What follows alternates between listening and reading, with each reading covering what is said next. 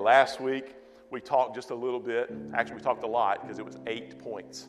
I don't think I've ever had that many points in a sermon in my entire ministry life. But we talked about why we should be, and why we can be positive people in a very negative world. We would all agree that we live in a very negative world today. Everywhere we turn, there's nothing but negativity. Not only in our world globally and every time you turn the news on or open up social media, but even in our own personal lives. It seems like there's so much negativity everywhere that we turn. And throughout God's Word, He gives us reason after reason after reason. As a matter of fact, there was 8 points last Sunday. The reason why there were so many points is because there's so many reasons why we can and we should be positive people in a very negative world. And those were 8 points simply out of the 8th chapter of Romans. So if you start at Genesis and go all the way through Revelations, there's hundreds, if not thousands, of reasons why we can be and should be positive people in a very negative world. So we could go on and on and on. We could have a year-long series where we just simply talk about the reasons why. Why we can be positive people in a very negative world. But today, as I shared last Sunday, I wanted to take a little bit of time today, and I just wanted to talk about how.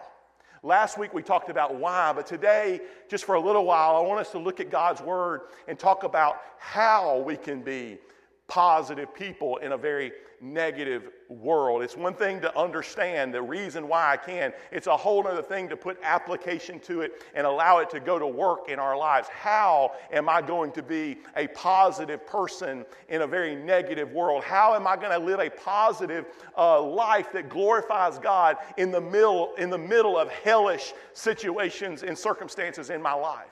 How am I going to do that? Well, guess what? Last week there was 8 points. Today, guess what? There's one. There's one. I don't know whether to like that clap or not, okay? Because here's the deal. God's not complicated with us. He's not playing tricks with us. God doesn't give us this maze and say, okay, go try to figure it out now, and hopefully you'll pick the right button. Hopefully you're gonna open the right door, and we'll just see. We're gonna roll the dice here and gamble on you and see what you do. That's not how God operates. God has a plan for our lives, and it is very, very simple. So how do we live a positive life in the middle of a negative world? It's simply this. I'm giving it all to you right here at the beginning. The whole ball of wax. This is it. Put it in your phone. Put it in your notes. Put it as your hashtag. Whatever. The way that we live a positive life in the middle of a negative world is hearing God's voice above all others. Hearing God's voice above all other voices in our lives and in the world. God bless you. You're dismissed in Jesus' name. Go in His grace. Go in His peace today. You're not getting off that easy. There's 22 pages of notes here. I'll go through them really fast, I promise. Listen to the voice of God. Listen to the voice of God in creation. This is the first time that we have recorded the voice of God, the words that God speaks, the creator of heaven and earth, the author and the perfecter of all good things in our lives, in our world. Genesis, the first chapter, the 3rd verse. This is the first words we hear from our Creator. In verse 3 it says, "Then God said," what did He say? "Let there be light." God said it. He spoke the words, "Let there be light," and there was light. Then God said, "Let there be light." And when God spoke, there was a response. His words will cause and require a response. Every time God speaks, there's going to be a response. This same pattern that God used to establish the universe is the same pattern that our lives will be established by. It was God's plan. It's sort of the roadmap, if you will. Everything in our lives have the potential to be built up or destroyed by the words that we speak. by the words that we allow ourselves to truly hear and listen to. Proverbs 18:21, familiar verse to most of you in the room, I'm sure. Death and life are in the power of the tongue. Death and life are in the power of what is spoken, and those who love it. Whatever words you love, that's the fruit you're going to eat, is what he's saying. If you love negativity, and you love to speak negativity, and you love to listen to negativity, guess what you're going to be munching on for the rest of your life is just a bunch of negativity. But if you love the good things of God, if you love to speak of the life-giving stuff of God's Word and in our lives, then that's the fruit that we're going to eat. This has been the process that God has used even from the beginning. Ever since creation, words require and cause a response. When we speak words, it brings a response. Words can tear down or words can build up. Words can discourage and words can encourage. I'm sure many of you in this room can remember those moments and times in all of your life, in all of our lives, whenever we were so down, when we were broken, maybe at one of our lowest moments, most discouraged moments, and it seemed like whether it was in the produce aisle at Super One, or whether it was our coworker that sat in the desk next to us, but that right person at the right time spoke just the right word. They spoke a word in that key, crucial moment in our lives. Just that right word. And that word, when it was spoken, it was life-giving. It caused a response. It created and required a response. Words can create strife, or words can create peace. I've seen this in all of our lives. I've seen it in my own life. I've seen it in my home. There's been times in my life. Paul Russell, a dear pastor friend of ours, he said that when he was a little younger and they were pastoring in Salt Lake City, and he had the stress of pastoring quite a large church, and it was kind of daylight to dark kind of deal. And he drove in one day, and all the kids' little toys were out in the driveway, their little go-karts or tricycles or whatever. And he just got out. He was so upset. He started slinging stuff everywhere he went in, and he just was so upset and just hollering and screaming. And he said, "What is wrong with this place? Why is everything?" And Delia, his wife, looked at him and says, "We had peace in this house before you got here." The preacher. I can tell you it's been that way in my house before too. Mr. Pastor here, who's out here trying to love on people and serve people and help people. And sugar can't melt in my mouth when I come see you in the hospital. I'm going to kiss all of you and dote all over you. I get home and one little thing can set me off. And then all of a sudden they're looking at me and saying, "Okay, preacher man, where's your love now? Where's all your sweetness now?" Words can create strife, and words can create peace. Right now, in this very moment, there is a war of words that are going on in every one of us. Research tells us, I think I've shared this before, research tells us that we have about 60,000 words a day that goes through our mind. I don't know how many come out of our mouth, and if I hadn't already picked on Daryl Shipman already one time today, I'd pick on him again right now, because this guy's got a lot of words a day to get out. And Kim's over there, amen, the whole time. And I went in and picked on him twice. I'm sorry, Daryl. You're my buddy. I love you. That's why I do it. I wouldn't do it if I didn't love you. But research says that we have 60,000 words a day that go through our minds. And that same research shows us that about 50,000 of those 60,000 words in the average person are negative in nature.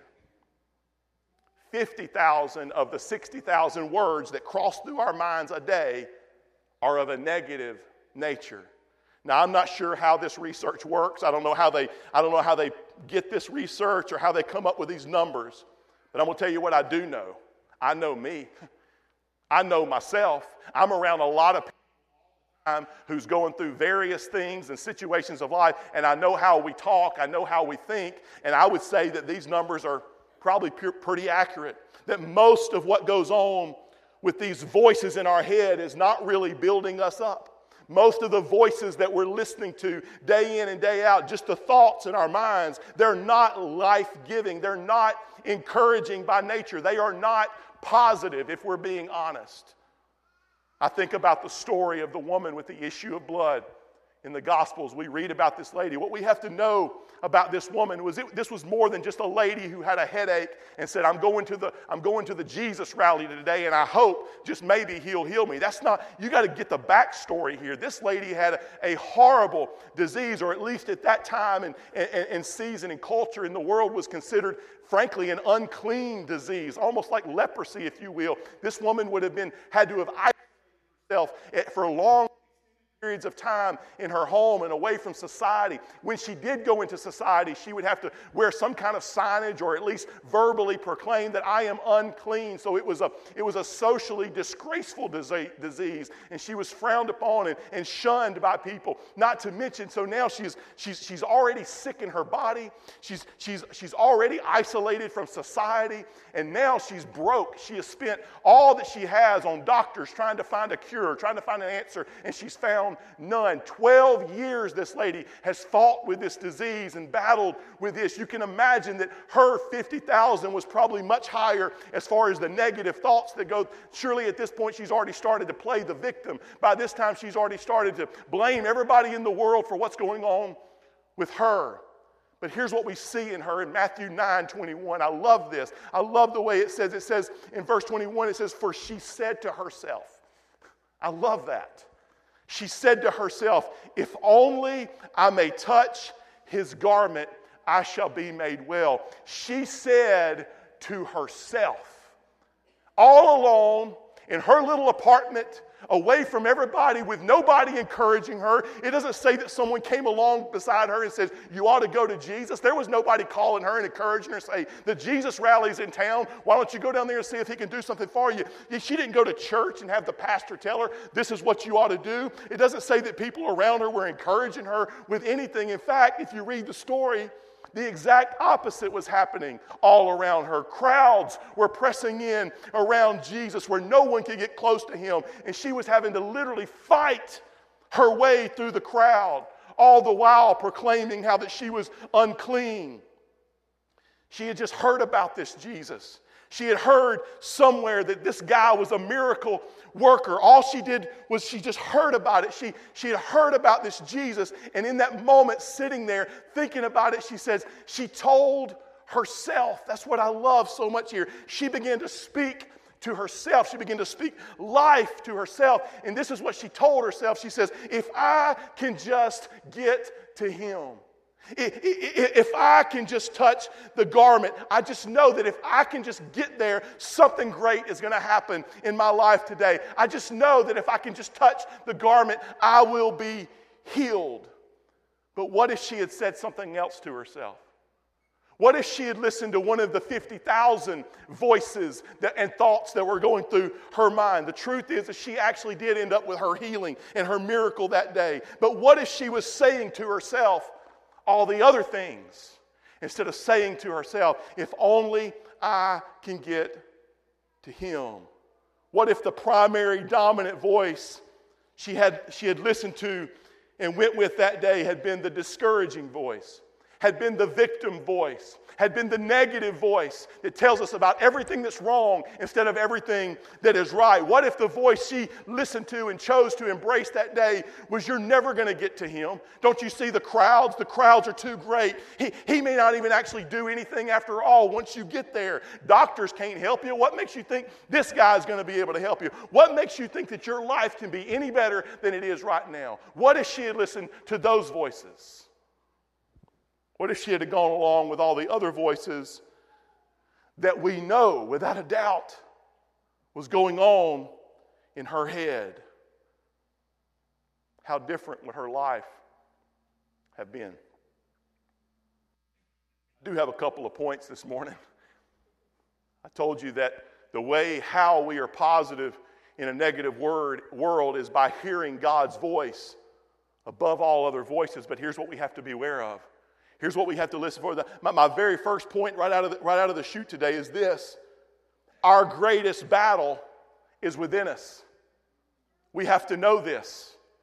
It's one thing to say, God, I want to hear your voice. God, I want to listen to you. But if we don't understand what's blocking that, if we don't understand the hindrance in that, then we're never going to truly be able to hear his voice. We may hear a good sermon every now and then. We may read a book somewhere or even read great scripture in his word that reminds us of things. But if we don't get some stuff out of the way, that word and his voice is never going to truly sink in. We've got to understand that, number one, our greatest battle is inside of us. Charles Spurgeon said it this way. He said, "Beware of no man more than of yourself." We carry our worst enemies within us. Let me say that again. Beware of no man more than of yourself. We carry our worst enemies within us. Most people believe the problem is always out there. The problem is around me. It's all this stuff. Most have resigned to the fact that the problems in their lives are the people around them or the circumstances that they find themselves in. I want to tell you something. These are not the problems in our life. It's not the other people. It's not the situation or the circumstance we're in. We can spend our entire lives trying to fix everything around us and everybody around us and fail to realize that the real enemy, the true enemy, is within us. It's the voices that we listen to. I know there's some people who are really hypersensitive to the devil. They love to talk about the devil. The devil did this. The devil made me do it. The devil's been after me. The devil's on my heels. The devil this and the devil that. Well, I'm going to tell you something. We talk a lot, or I say a lot, but we certainly believe in and understand that there is spiritual warfare that takes place in our lives. We understand that the weapons of our warfare are not carnal, but they are mighty mighty in God by the pulling down of strongholds. We understand that there is a real war that goes on in the heavenlies, that we wrestle against, not against flesh and blood, but against principalities and powers, wickedness in high places. We know this. But the truth, and we know that the devil really exists, but here's what we got to understand is most of the time, we're not fighting the devil. Most of the time, the battlefield is in our own mind.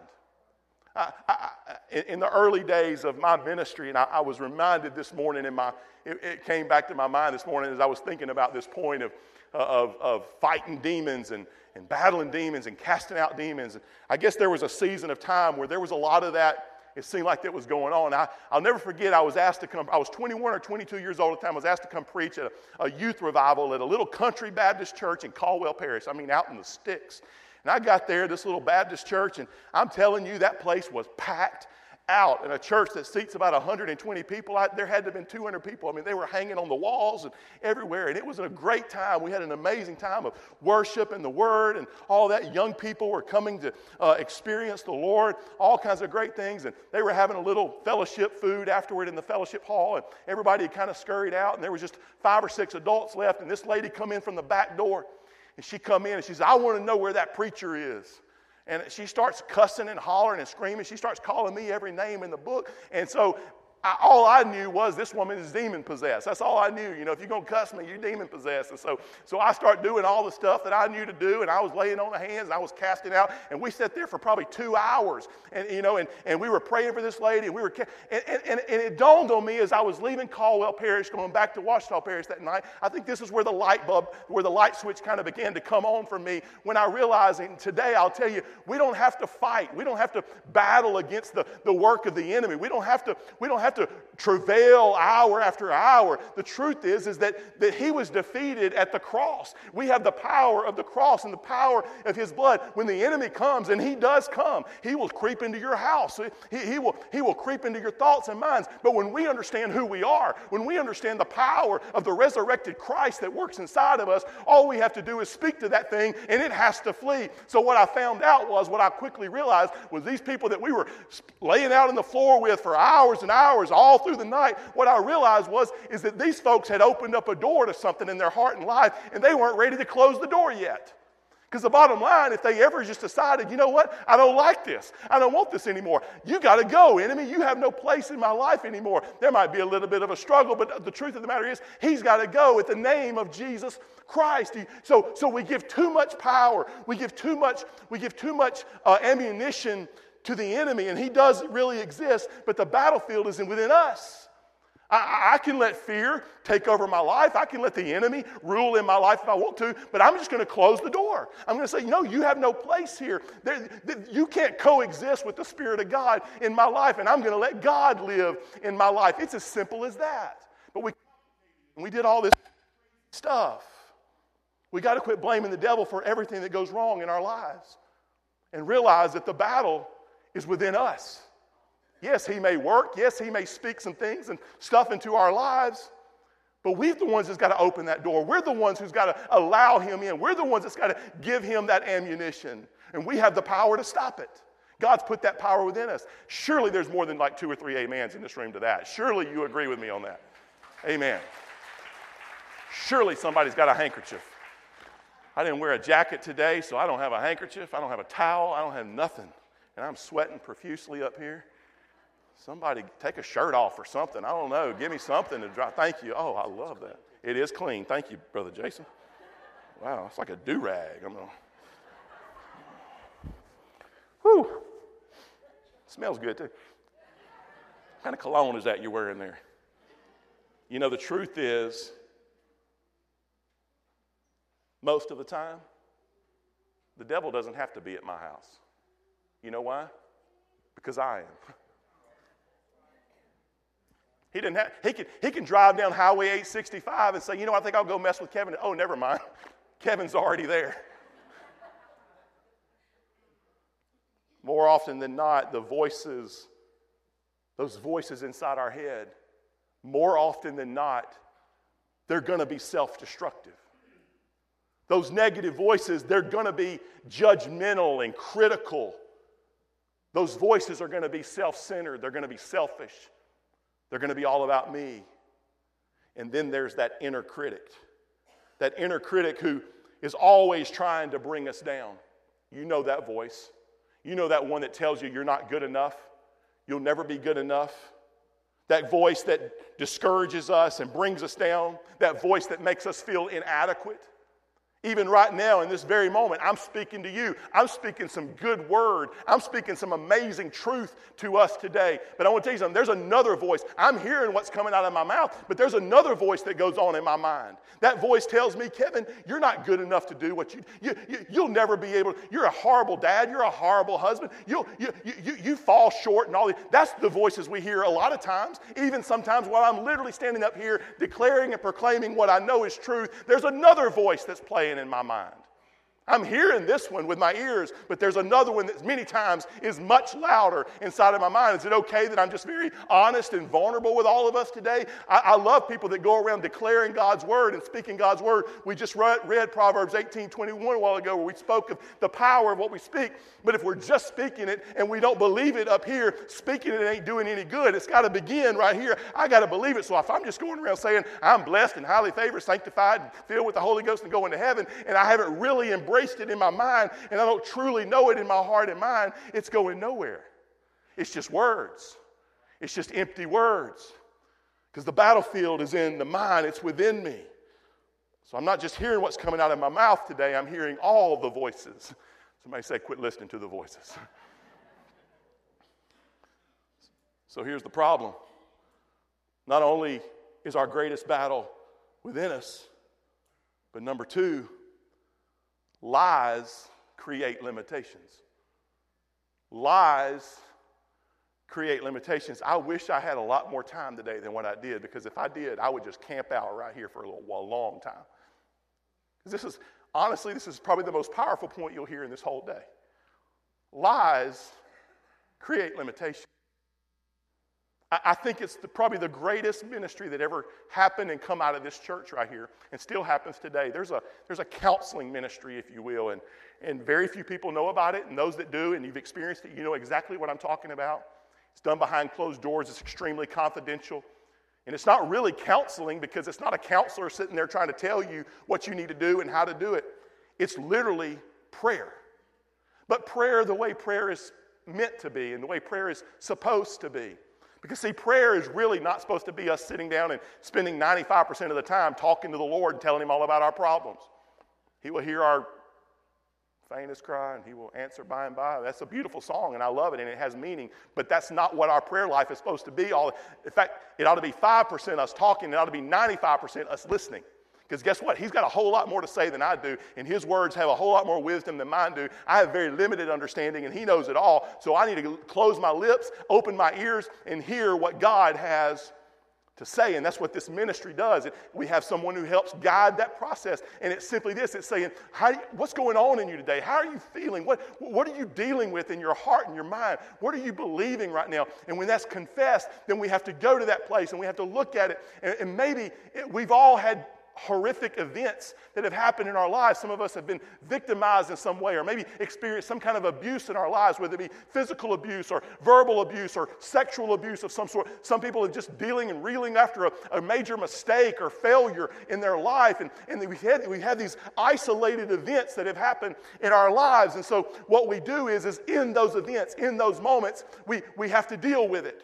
And for many of us, what we do, because we're kind of pick ourselves up by the bootstraps kind of folks, and we say, you know what? Okay, that was an event in my life. That was something that happened in my life. Okay, now I got to get on. Now I got to move on with my life. Some people never do move on, but then the ones that do, they just kind of get over the event. And guess what? It's easy to get over the event. Years will pass by. The bruises will heal. The physical wounds will go away. Many times the emotional wounds can be suppressed, but we on past the event. But here's what we miss.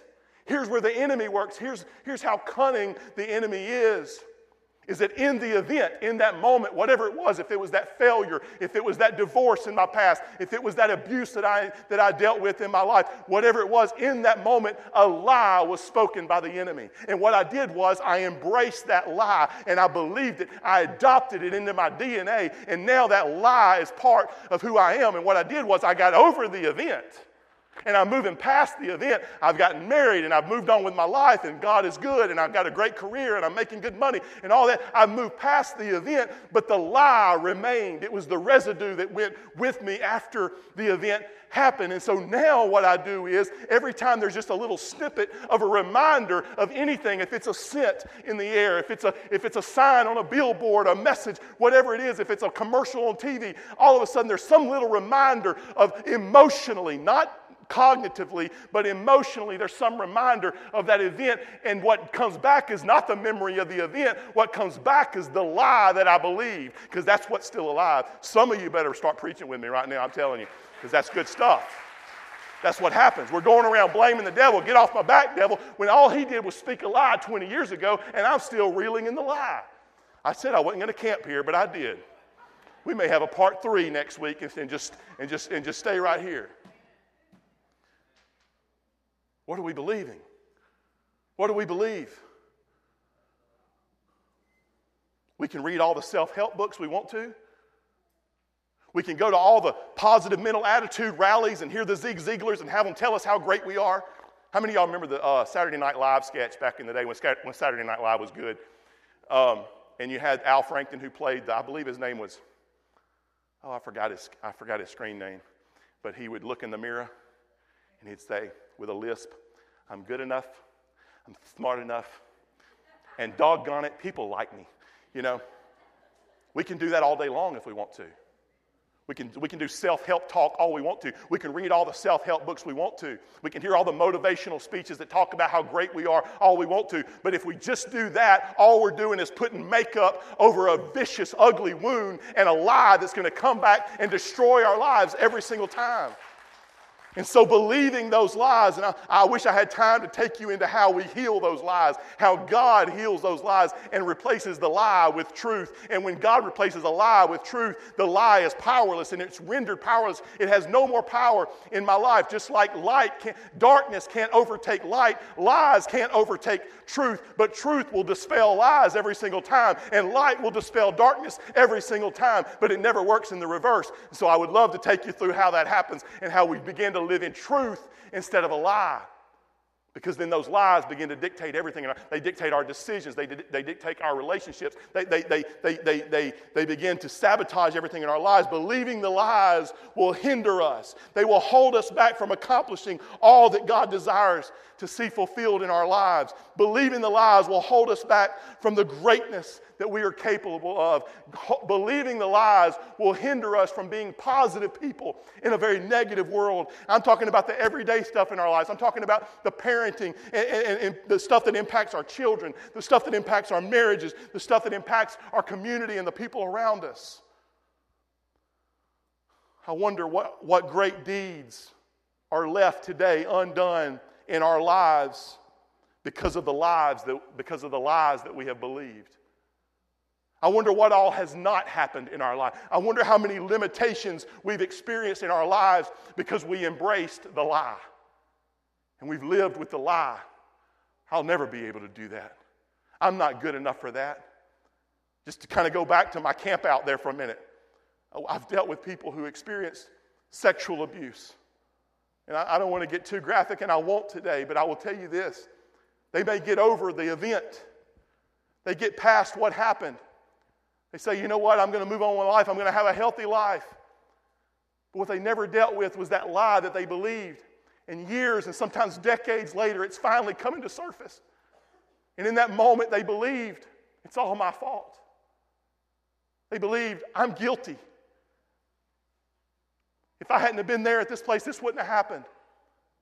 Worst of all, they feel like something's wrong with me. I'm dirty. I'm filthy. And it was a lie from the enemy. The truth is they were an innocent victim. And some predator took advantage of them, but they believed a lie. And everything in their mind said, I was just a kid, and that should have never happened. In their mind, they say that, but the lie they've embraced in their heart is, I'm no good. I'm not worthy of love. I'm tarnished. I'm dirty. And they live with the lie, and now it's limited them in everything in their lives. They feel like they're not worthy of a good spouse in their life. They feel like they're not worthy of the blessings of God in their life. They feel like they're not even worthy to come into a church or experience the presence of God, all because of the lie that they believed from the enemy. That's why we're so quick to declare the goodness and the faithfulness and the never-ending love of God. We're not going to preach people into hell. We're going to preach people into heaven. We're going to let them know how much their God loves them, because there's enough in the world. There's enough lies in them already that's telling them that they are lost and undone and not worthy of God. So it's the church's place to rise up and say, you have a place in God's kingdom, and He loves you beyond measure. He loves you in spite of everything in your life and because of everything in your life. I just wonder what all we've missed.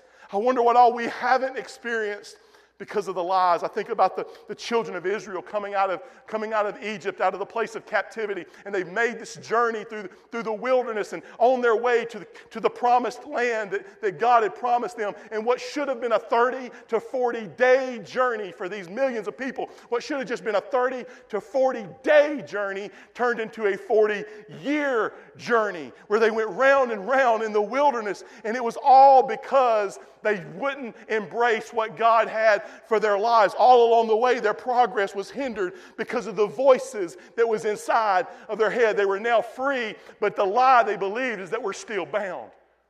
We're not good enough. We'll never be able to experience that. In fact, all the ones that left out of Egypt, only a small portion of them actually made it into the promised land. All of the rest of them, they just circled around in the wilderness, and they all died off. And the reason it happened that way was because of the voices that were in their head. Even Moses, their leader, the one who God spoke to and he obeyed and ushered them out of the land of captivity of Egypt and going toward the promised land. Even he didn't get to make it into the promised land because he had a voice that kept telling him he wasn't good enough. He had that voice that kept telling him somehow he wasn't worthy, he was inadequate, he was incapable of doing what God had clearly called him to do. But the voices got the best of him. Is this too heavy? Is it too much today? We'll get it lighter next week, I promise.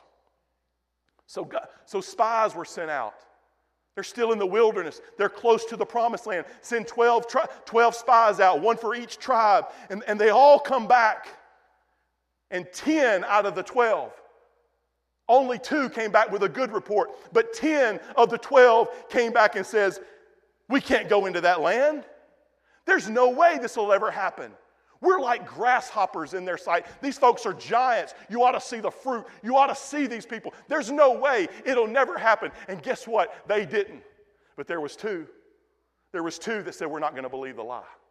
There was 2 that understood that lies cause and create limitations in our lives. And they said, you know what? You see us as grasshoppers, but I know God's word, and I know God's promises, and this is what God says, and He is faithful, and His promises are yes, and they are amen. And that land is our land, and we will make it through. But it's these voices, the voices The people were all slaves.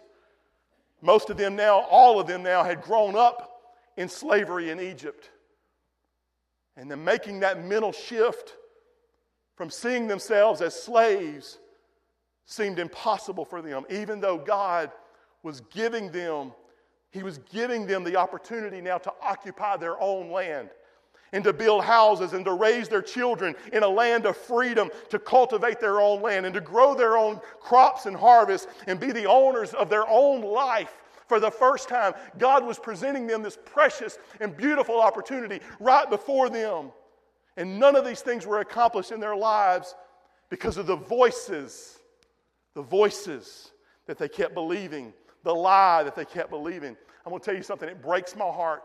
It breaks my heart when I look around at some of our young people today, even in our own community, young teenagers and young adults. It breaks my heart when I see these young people. And for some of them, they will never, unfortunately for some, they'll never live out the potential that God has in their lives because of the lies, the voices inside their heads. They don't see themselves as God sees them. They see and they hear and they only know the lies. The lies create limitations. It's time to get rid of the voices. My next point is this. I heard the statement and it resonates with me a lot. Dialogue determines destiny. Dialogue determines destiny. It's a lot like the previous point. Lies create limitations. But I really like this word dialogue, back and forth. An example of this is found in Genesis chapter 1 where Adam and Eve, they're in this place of paradise. They're in the garden. But there's another resident in that garden. There's been an invader, if you will, in that garden. The Bible just simply refers to him as the serpent. And that serpent comes along and starts a conversation. Dialogue. And here's the point. It really doesn't matter what the enemy says.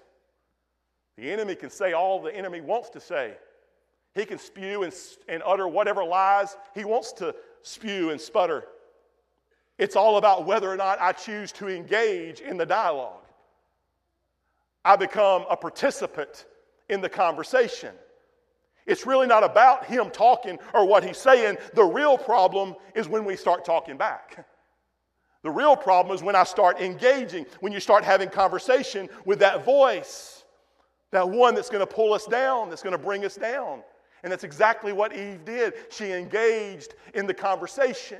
She got engrossed in the dialogue, and dialogue determines destiny. The problem was not that the serpent was talking to her. The problem began when she started talking back. Never engage with the voices. If we're going to live a victorious and overcoming life, a positive life in the middle of a negative world, we must start recognizing that there's a lot of voices fighting to be heard and fighting to be the loudest in our heads, and most of it is going to take us places we don't need to go. I heard someone say one time that thoughts are like a train. And they'll take you somewhere, and they're just thoughts. They come through like a train on a train track with many carts. And they're coming by all the time, and the voices, they're always there.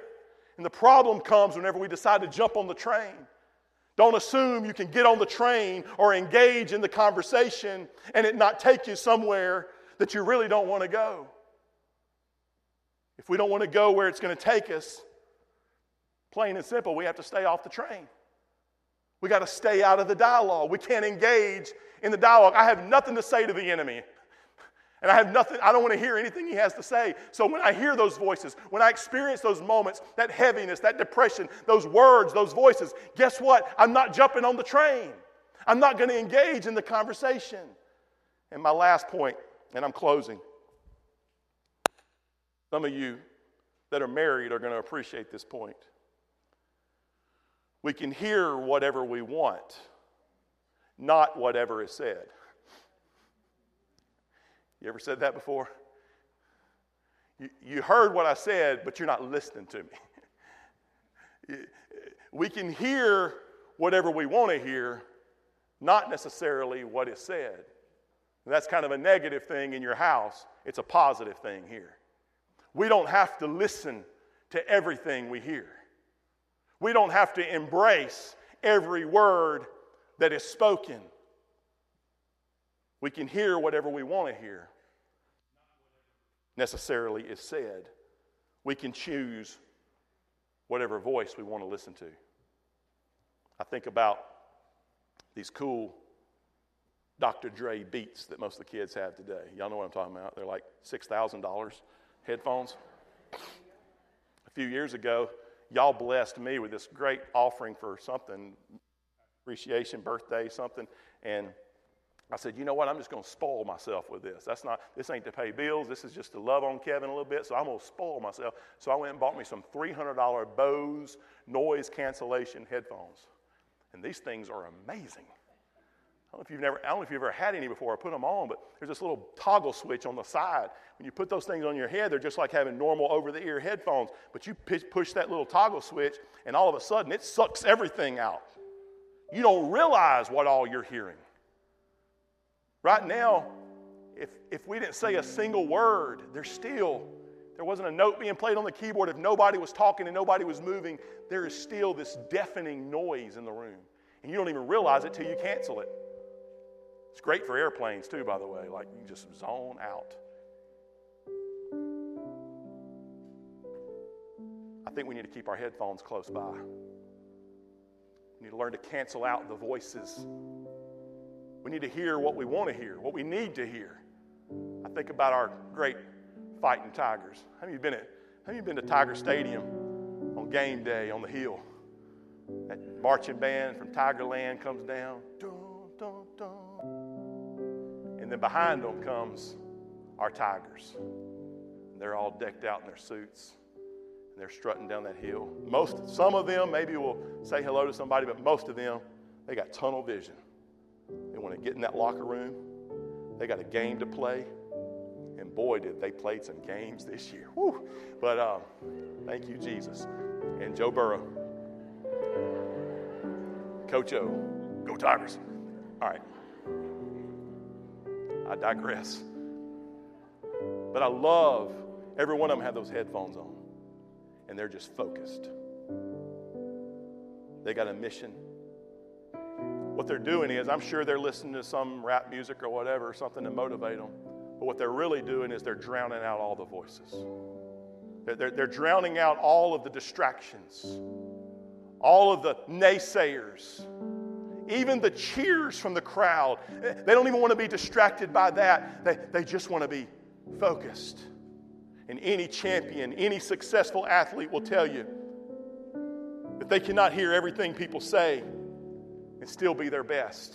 They can't hear all the voices and still be their best. They can't read everything that people write about them and still be their best. They'll never be a champion if they're always engaging in those voices.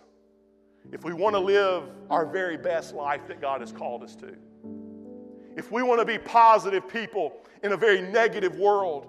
If we want to live the life that God intended for us to live, to reach all the potential that He has put in us, we've got to find a way to be able to cut away all of the voices and keep the right stuff flowing into our heart. We've got to put our Dr. Dre's on. We've got to put our Bose noise cancellation on. We need to have a way to hear what we want to hear, what we need to hear, and nothing else. For some of us in this room, it may be time to turn Fox News off or CNN News off and just shut it down for a while. For some of us, I don't know who I'm speaking to, for some of us it's time to turn social media off. Because all we're seeing and all we're hearing are the voices. I see it this way. I see it that way. All the Democrats, all the Republicans, Trump. Did y'all see what happened in our community last week? You hear what the sheriff did? Yeah, I can't believe he did that.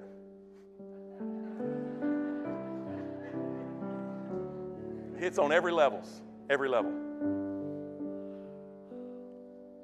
Can I just tell you that we have that control?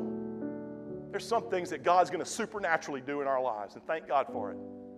But there's some things He's given us the control of. He's given us the control to be able to listen to and hear. Oh, you hear me, but you're not listening to me. No, you're right. I'm not listening to you. I hear words. But you're just going to be like Charlie Brown's teacher to me. Because I'm not listening to the negativity anymore. I'm not listening to the lies of the enemy anymore. I have control over that. I'm going to decide what I ingest into my mind. So many of us, for too long, we've been listening to the wrong voices. And we need to position ourselves to hear God's voice over all other voices. If we get this, nothing can stop us from becoming the people and the person that God has called us to be. If we silence the other voices, if we begin to fill our minds with the right stuff, there is no limit to what can be accomplished in our lives. Would you stand with me today? I want to declare one verse of Scripture today. I want it to be the motto and the mantra that we take from this service with us today. Oh, it's a familiar Scripture to all of you in this room, I'm sure. I'm sure you've read it at some point or heard it. Philippians, the 4th chapter, the 8th verse. This is what Paul tells us to do. Here's a guy who has experienced all kinds of issues and problems in his life. We talked a lot about it last week. Shipwrecked, beaten, left for dead, all these things, snake bitten many times. And here's what he encouraged the church to do. Here's what he encouraged God's people to do. He said, finally, brethren, whatever things are true, and by true, that doesn't mean I know it from the source, it's true. No. I'm talking about the opposite of lies. The opposite of the word of the enemy over our lives. Whatever things are true, whatever things are noble, whatever things are just, whatever things are pure, whatever things are lovely, whatever things are of good report. And then he just puts the icing on the cake, the cherry on the top, and he says, if there's any virtue in it, if there's anything praiseworthy in it, meditate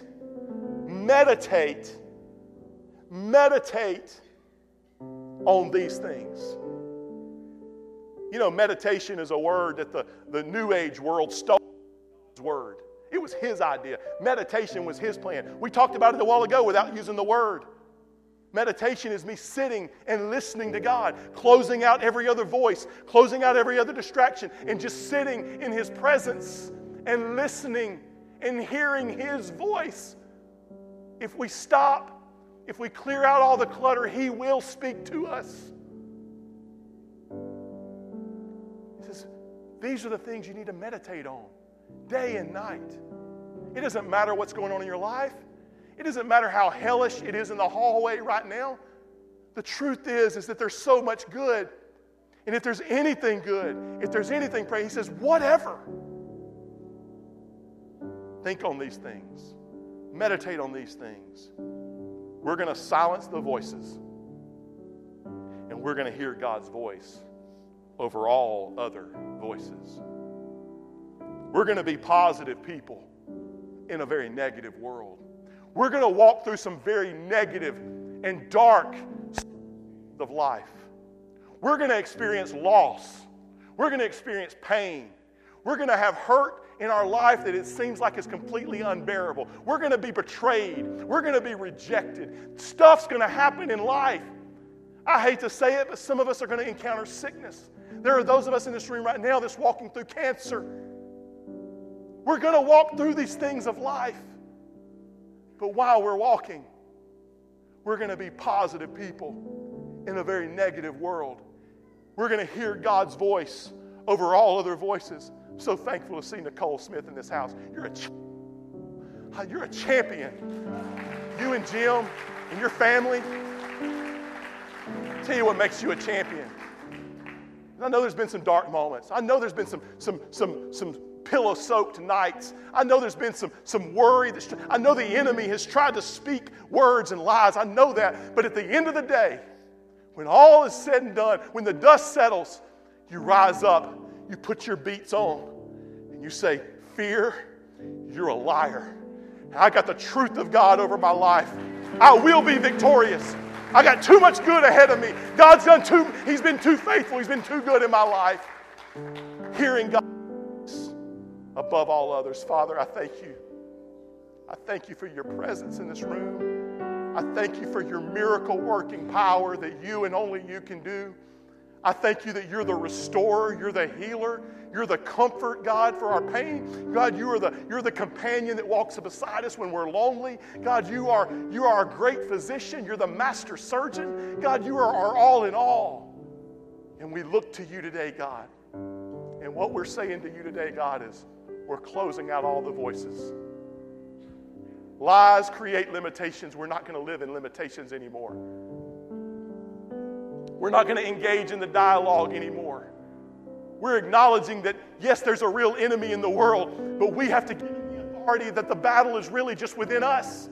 That when we close the door and kick him out, God, you come and speak your word, speak your truth, and we will embrace that truth. And through that, God, we know that we can be mightily used for your kingdom. There can be an incredible impact that is done through your people and your church when we choose to be positive people in a very negative world. Bless your people today, I pray. In Jesus' name, amen. Can we worship together before we go home today? Let's take a moment and just look to the Lord. We're going to be dismissed in just a moment. God bless you.